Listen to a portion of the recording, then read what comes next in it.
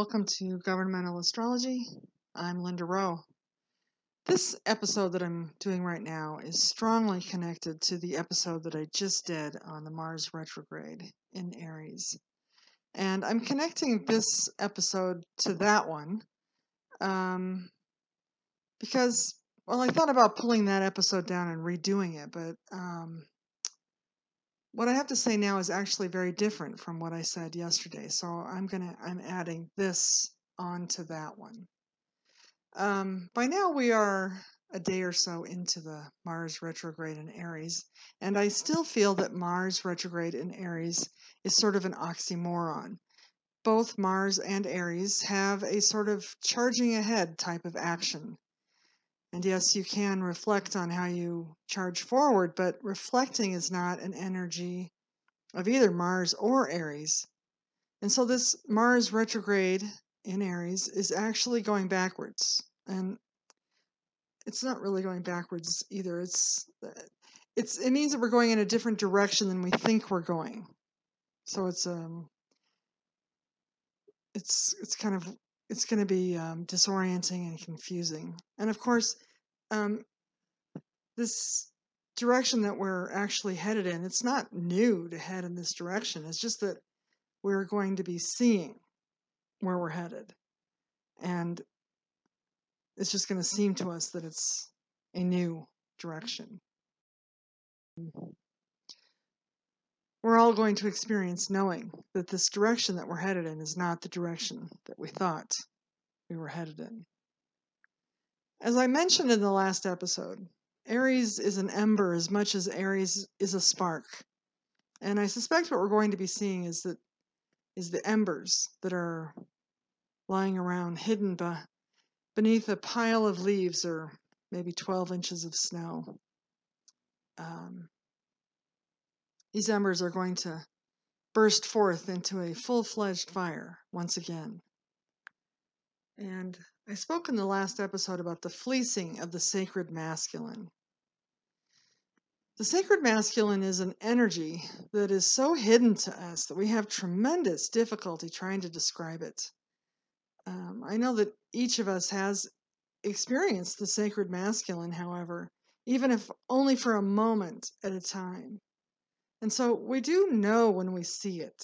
We know it when we see it. The sacred masculine is, however, hidden from us, and it is restrained. Sadly, though this Aries is the energy of the ember, I'm not feeling as if it's the time quite yet for the sacred masculine to really roar forth. But the embers that we will be experiencing at this time they're really actually terrible energies, painful energies, and destructive energies. These embers that we will be experiencing at this time are fires that we did not put out in the past. Rather, we moved on and left them burning, thinking that they would go out on their own. And so this Aries as the fleecing of the ram. When the sacred masculine is being fleeced, we all pay the price. We all pay the price, but an unseen force gets rich all the while. We keep getting poorer. Mars is the energy of the vanquished male. It is the energy of protection. But it was protection that was overrun by an invading force. We say that Mars is the god of war, but only because we were forced to see the conquerors as a god. And so this god of war is not our god, and we can let him go. Fashioning the sacred masculine into the image of another made the sacred masculine sort of into a dark energy, something that we can't see and we don't understand. And when your sacred nature is hidden and locked away, you can forget about it. You can begin to believe that what others say about you and about your sacred nature is true. Human society built itself up around this energy of penetration and protecting ourselves from penetration. penetration accomplishes several things. It allows a man to enter where he has no permission to enter. All a man has to do is penetrate, and he has access to whatever he wants. So many things are possible when you can enter and do whatever you want to. And because we live in a monetized society, the ability to penetrate became monetized. And so we now pay people to penetrate new markets, our business people. We pay our talking heads that have penetrating analysis. We pay our sports teams and their coaches to have penetrating offenses. And we feel that we deserve money whenever our insight gives us a new breakthrough. Our bosses tend to ream people when they become angry, and we pay our bosses quite a bit to ream people. And sex is a big market as well. And as I mentioned in the last episode, sex is all about penetration. But penetration requires that somebody is injured in this relationship, even if only slightly. You can't penetrate something without injuring it. And so it's a strange thing to build a society upon. It's a strange way to build a society. It's weird that we give people money to hurt others. I guess what I would rather concentrate on during this moment as we are going into this retrograde, that we can be concentrating on the sacred masculine, the fleecing of the sacred masculine, rather. Let's look at the penetration from a different angle and look at it as the fleecing of the sacred masculine. Where is the sacred masculine being emptied out and tossed aside? Where is someone trying to make a profit on someone else's demise? And this is the story of Aries, and it's where the astrological story begins. As I mentioned yesterday, the United States is being fleeced right now. We are being fleeced by our president and his entire administration. He is taking us for everything that we have. And we will have very little left by the time we manage to get him out of office. This is the pattern with totalitarians. To a lesser extent, it is the pattern with authoritarianism in general. And you can just say that totalitarians are bigger and stronger versions of authoritarians. Scientists have a name for this type of relationship.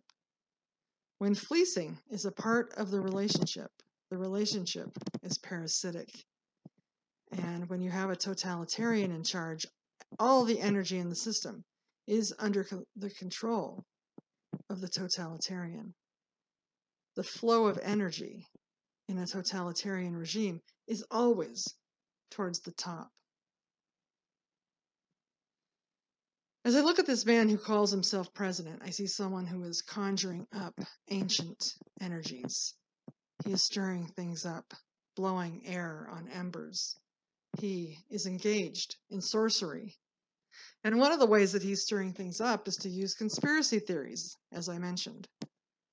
Conspiracy theories have been gaining steam over the last several years, and from reports, the people who are engaged in these conspiracy theories are really enjoying themselves. It's sort of a game to them. However, the United States being a new country is relatively new to conspiracy theories. For us, conspiracy theories have always been about an examination of something that has happened in the past. Who killed President Kennedy? Did the astronauts really land on the moon? Our young people have been talking about 9/11 as a conspiracy theory for years, and many adults have no idea about this. I've also heard our young people talking about a conspiracy theory about dolphins who have raped women. It's all sort of incredible. Anyway, it is important to note that in the United States, not only have the conspiracy theories been about past events, but we engage with conspiracy theories as individuals. We've never engaged as a group with a conspiracy theory. So the effect that conspiracy theories have had on the United States has always been minimal, since it's only been individuals that have been playing around with this. But we never really looked at conspiracy theories as a sort of training ground for the more potent versions of these. And this is what we're going to be seeing, a more potent version of a conspiracy theory. A conspiracy theory that society interacts with as a whole, that the group interacts with. This is a much more potent version of conspiracy theories, which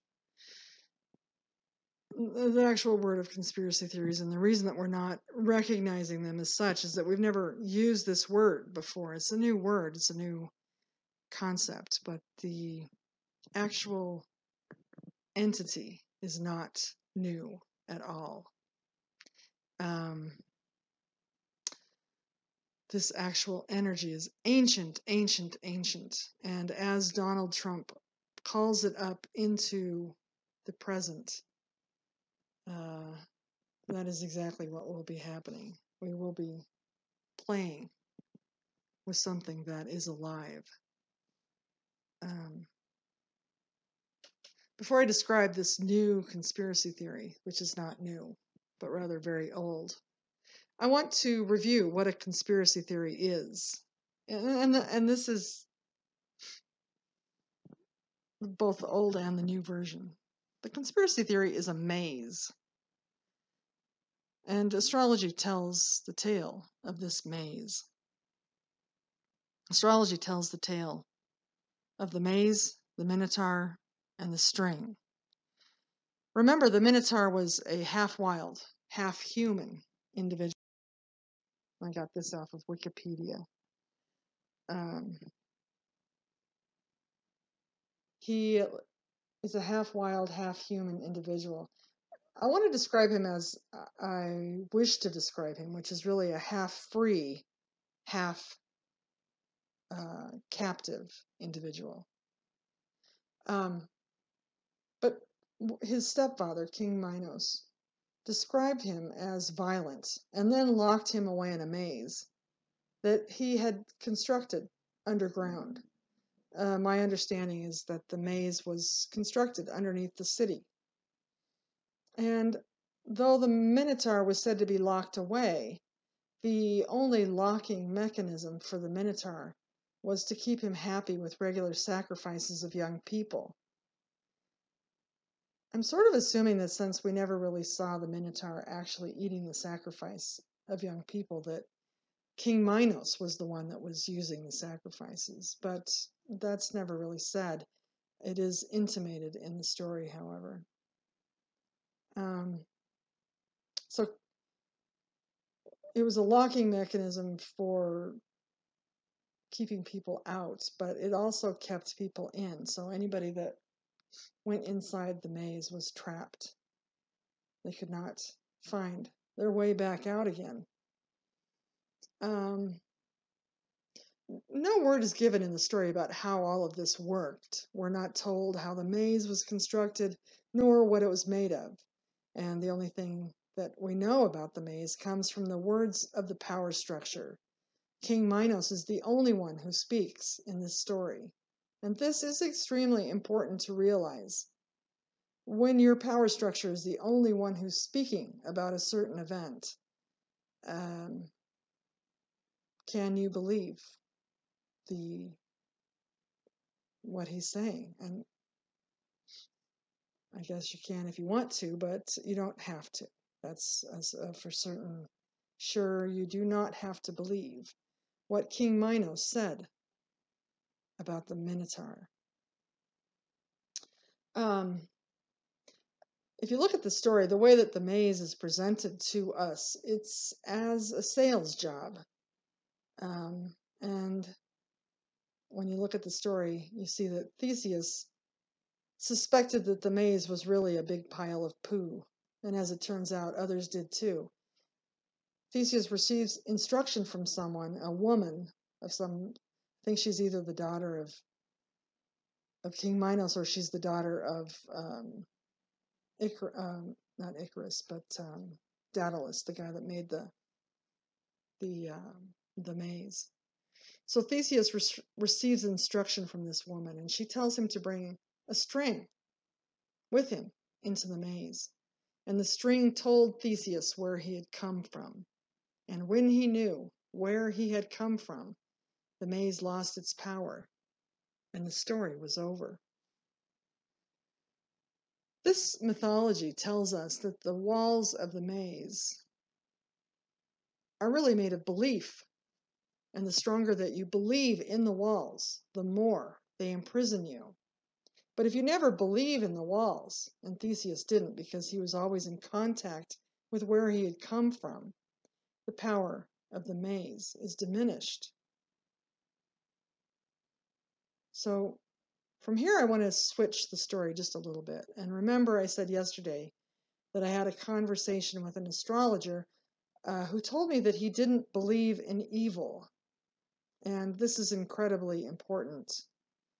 The astrologer said that he didn't believe in evil. So when he encounters tremendous evil, he's going to react the only way that he knows how. And that will be to believe in the evil. A different way to react to evil is to know where you are in the presence of it. I know you. I've been here before. You are evil. The only way to really react to evil energy is to put a stop to it. If you believe in the evil, then you enter into the evil energy, and you don't want to enter the evil structure. It's much better to stay outside the structure.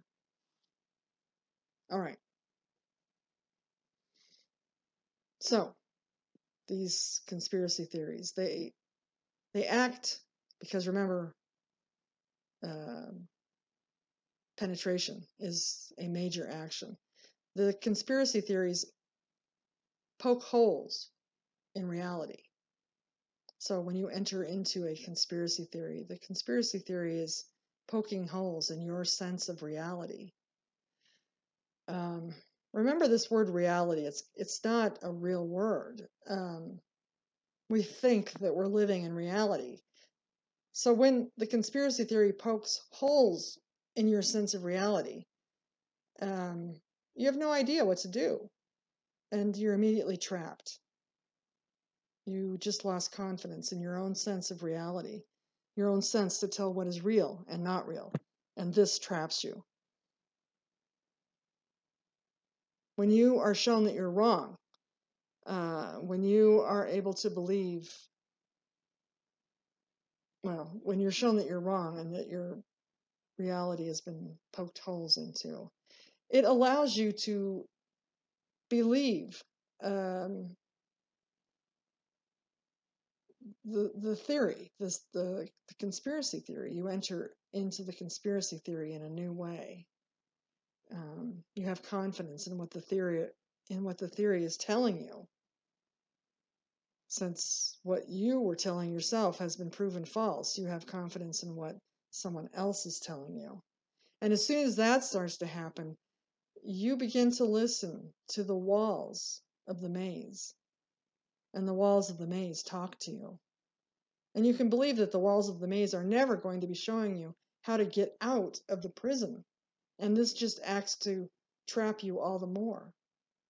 Why would a power structure want to trap you inside a prison structure?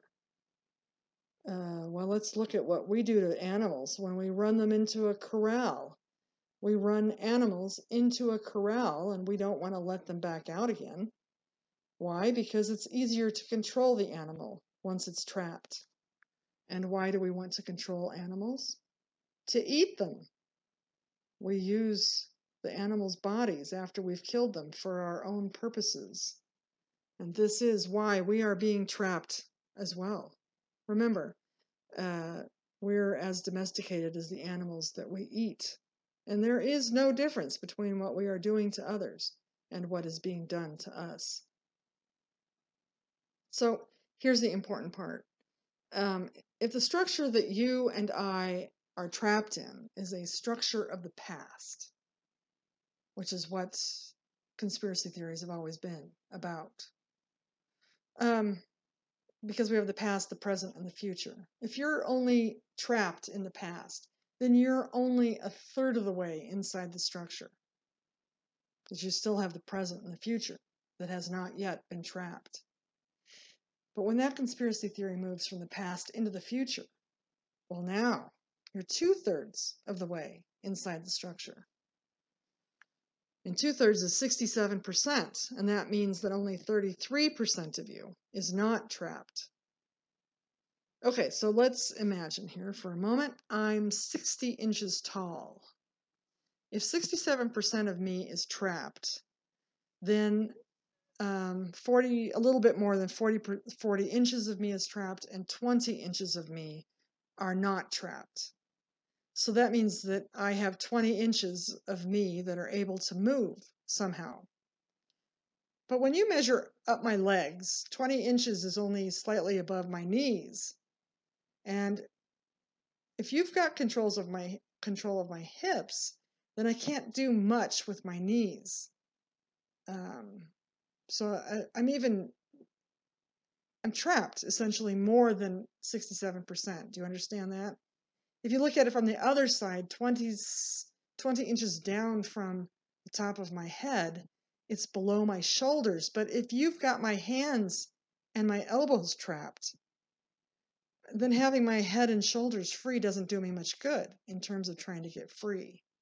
Do you see how this works? If they can trap a part of you, they might have more than 67% of you.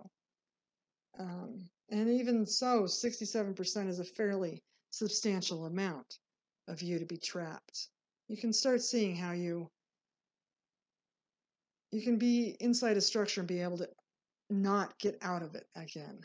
And that's what happens with these conspiracy theories. You never quite ever get back out of them. Okay, so I want to look right now at this conspiracy theory that Donald Trump is playing around with. The word that comes out of this game that Donald Trump is playing is cabal. And cabal, as he is using it, refers to a group of, people, individuals, entities who are in charge of the world, who make all the decisions. This is an ancient story. It goes back well over 2,000 years, but for 2,000 years, this group of people that has been in charge have been referred to as the Jews. This story is that the Jews are trying to be in charge of the world. And this is a very strange thing. It's, I don't know, there's so many of us that this story comes way too easily to. We don't really understand it. We just know it's true for those of us that believe in it. But if you look at the word cabal, there are other meanings of that word. It's not, the word actually comes from a Hebrew stem, a root, which would be kuf, beit, lamed. And it's a root that has a meaning of receiving something, of accepting something. So if you enter into this notion of cabal, what is it that you're receiving? What is it that you are accepting? There's a very good idea that you are accepting the ties that bind. you are being bound up when you enter into this idea of the cabal. It's not the Jews that are tying you up, however. It's whoever's saying this word. Donald Trump is saying the word cabal because he's trying to tie you up. Cabal isn't even really a word in Hebrew, so they're just using this word. There's also another meaning of cabal, however, and it's kind of an interesting one. It's a hidden meaning in the word abracadabra. There's an idea that cabal is in abracadabra. Harry Potter refers to this as well. In the magic incantation in the Harry Potter stories, the abracadabra was an incantation of death. And that sounds about right to me. After all, the power structure has been trying to eat the larger group for years. Remember, we are dealing with parasitism here. Abracadabra is saying, accept this bridle so that I can lead you to the market. And interestingly, Donald Trump has placed just enough Jews around him that you might think these Jews are somehow connected to the cabal. And we've recently seen other Jews who've been engaged in nefarious activities. Donald Trump is about to bring anti-Semitism in a very real way to the United States. And this is an anti-Semitism that we've never experienced here. There is something else behind Donald Trump's sorcery, however.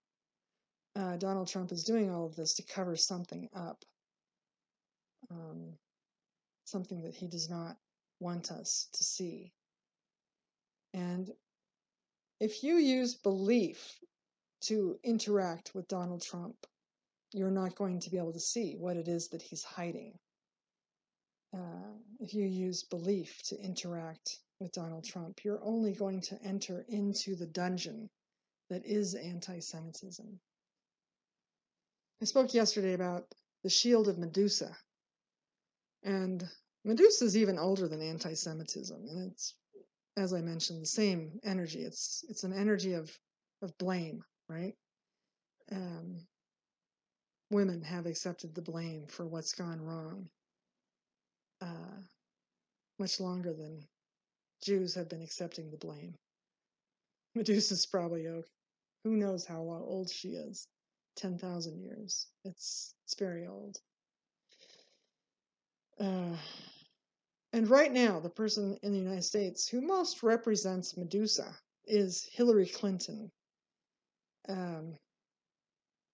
Medusa is going to be present in this whole abracadabra thing that Donald Trump is playing with.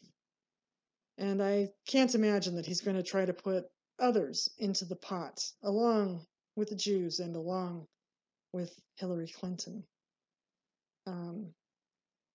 Because the bigger the fear, the more power he wields. It's a relationship. The more he can scare you, the more control he can have over you. So I'm betting that Muslims are going to be put into that pot, and the refugees are going to be put in that pot. The people whose babies we imprisoned nearly 4 years ago. Black Lives Matter is going to be in there somehow, and all of the people who are protesting and what Donald Trump is saying is looting. They're all going to be in this pot that he's heating up, the cauldron, so to speak. But Medusa is here to tell us that this is a blame game, and there's a whole lot of blame going on. And so you don't have to believe the blame. You don't have to believe what you hear. What is the truth? The truth is that Donald Trump and his cronies are living off the country. They are parasitizing the people of the United States. And when they hold up the shield of Medusa and blame others for the evil, we can look directly at them. We can look directly at the shield, because the shield is not going to hurt us. Medusa is just a woman. She was a young woman. Now she's an old woman. Medusa is a grandmother. We know that the people inside the maze need a connection to the outside world. And so these people who are inside this conspiracy theory, believing the anti-Semitism and the anti-feminine and all of the anti-Muslim sentiments and anti-refugees and racism that we have present in this country, all of those people who are trapped inside that belief, we can just grab a hold of that shield that Donald Trump is using. And instead of allowing him to use it as a shield, we can use it as a life preserver. We can throw it into the dungeon. And the people on the inside can grab a hold of it and we'll pull them to safety outside this structure. This blame game. It's a tired, old game. Oh, I've got some. There's Caravaggio's painting of her. And there she is on a door, trying to keep out unwanted visitors. This blame game is a tired old game, so we don't need to enter into the game. It has nothing to offer us. The blame game has nothing to do with electing a new president. It has nothing to do with making sure that all of our people can participate in society. The blame game has nothing to do with making sure that all of the babies that we stole are returned to their parents. And the blame game has nothing to do with opening our doors to the outside world. This new energy, if we let the blame game pass right by us, there's a new energy that's present. And that new energy is our new response to the situation. And that's where the sacred masculine can be waiting for us. We're so in need of it. The sacred masculine is really good at making connection with the outside world. And the sacred feminine is really good at letting things in. So I guess what I'm proposing is to allow our sacred masculine and our sacred feminine to unite. And together we can really experience community. We can really experience strength in numbers. And we can really experience love. So this is the energy of the Mars Retrograde in Aries. And if you need to call me, 720-608-0309, and my email address is governmentalastrology@gmail.com. As always, I'm glad you're here.